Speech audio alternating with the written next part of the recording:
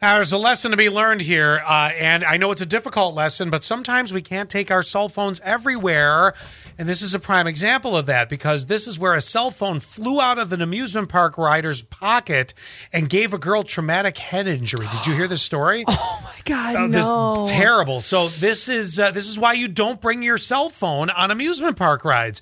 So this teen is hospitalized in Oklahoma City after being hit by a cell phone while waiting in line for their first ride at the Oklahoma State Fair.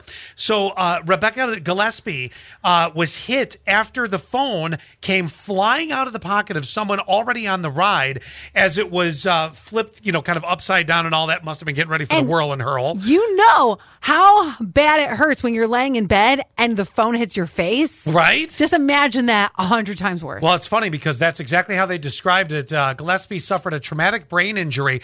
Doctors say that the impact from the phone was like a small missile or flying object hitting her at high speed and could have killed her. Now, here's the ironic part to this. What? State officials say rides are clearly marked with signs that say no cell phones allowed. And now you know why. It's not because they don't want you taking your own picture of your face going, "Wah!" It's because that. Do you think that they'll end up, and I'm talking nationwide, having the basket where Yes.